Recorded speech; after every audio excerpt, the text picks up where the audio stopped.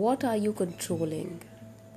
This question sets the right environment for me to reflect, look back, observe, and discover. The natural state of all human beings is the state of effortlessness, wherein everything just flows naturally, and that is the way.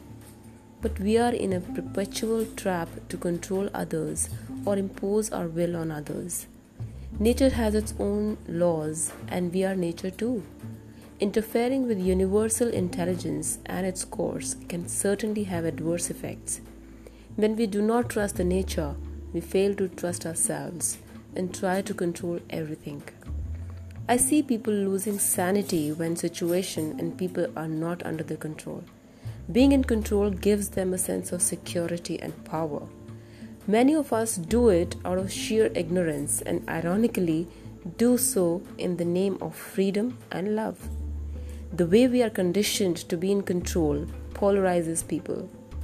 Relationships, a family, career, or life itself, for that matter, can fall apart if we exert absolute control over them.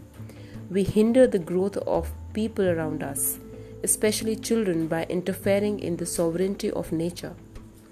It is my understanding of life that we do not want to be controlled. We want to be connected naturally. Our vulnerability forms one of the cornerstones of trust and security, and more than that, it builds the connect. In losing control, don't we truly find ourselves? And that's how I simply put it when I say, nature plays its music, let your soul dance. You came to live fully and not by chance.